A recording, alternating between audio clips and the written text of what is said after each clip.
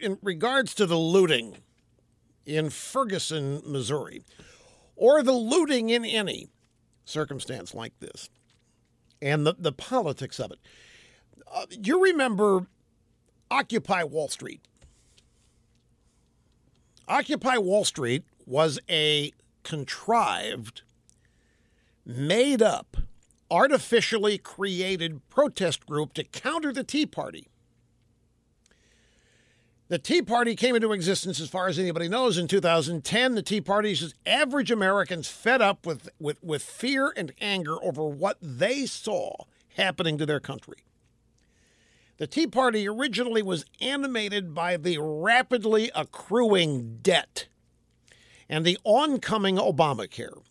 The Tea Party was made up of people who were afraid of their kids' and grandkids' future, that the country was going to go into such debt and that federal spending was going to consume so much that their tax rates would be so high that they would never have a chance to have a better life than their parents had, which has always been part of the American dream.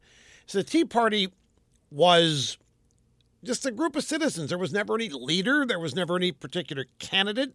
It was people that had never been formally involved in politics before, showing up at town hall meetings. And because there was no leader and because there was no Washington tie, the official Washington establishment became petrified and paranoid, scared to death of the Tea Party. The left, which is totally consumed with PR and image and buzz, because they have to avoid the substance of what their beliefs are. They cannot dare be honest about what they really believe. So they rely on substance and image lies about their beliefs and their philosophies. Occupy Wall Street was an artificially created, made to look like another grassroots movement that had sprung up to defend Obama and Obamacare and the spending. And Occupy Wall Street was specifically created by wealthy Democrats behind the scenes, make it look like it was genuine and spontaneous, as an answer to the Tea Party. Now, one of the animating features of Occupy Wall Street, and it's still around, by the way.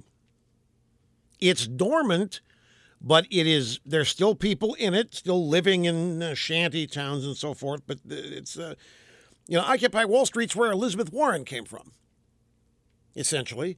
Elizabeth Warren with you didn't build that. You don't own that. You didn't make that happen. You factory owner, you business owner, you didn't make that happen. Why, if we hadn't all banded together to build the roads and put in your sewage system for you could have never become rich. So you didn't do it yourself. You didn't do it on your own. You didn't build that. And Obama picked it up. Well, that became the rallying cry of Occupy Wall Street. And if there was a seminal or a central foundational belief in Occupy Wall Street, is that work is not how you got things, because even that deck was stacked.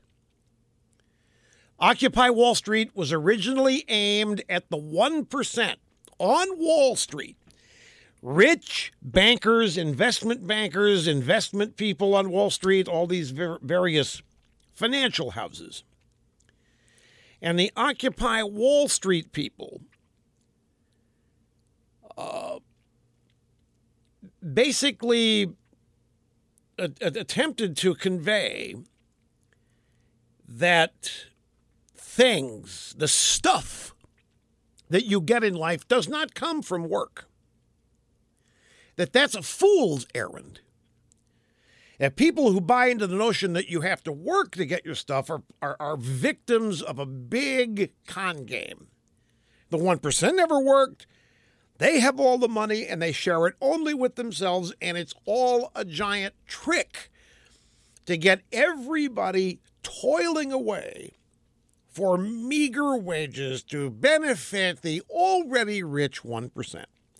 It was built on resentment of capitalism, anger at the unfairness of the distribution of resources, and all of that crap. And therefore, any act of civil disobedience was justified because they were fighting injustice and unfairness, an unequal distribution of resources in a rigged game. This was made to buttress Obama, and this is, I guess, I say where Elizabeth Warren sprang up.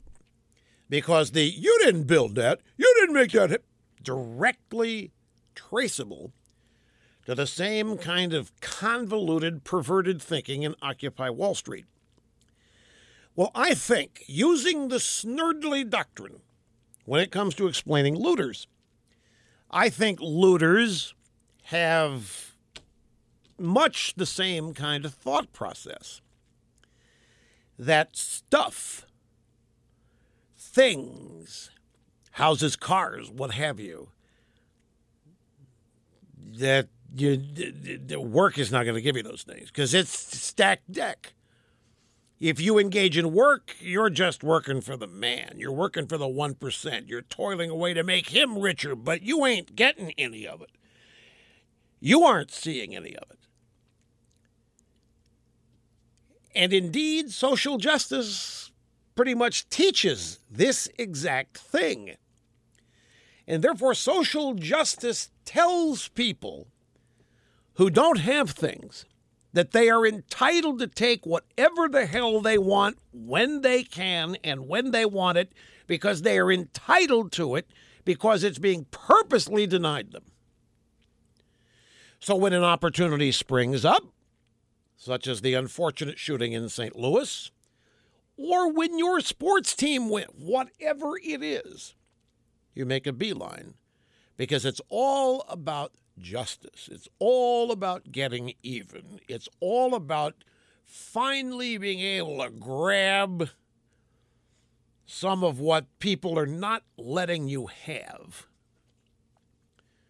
This is the beliefs. This is, and by the way, this is not just Occupy Wall Street. This is pretty much the left in general, and the reason for their anti-capitalist stance.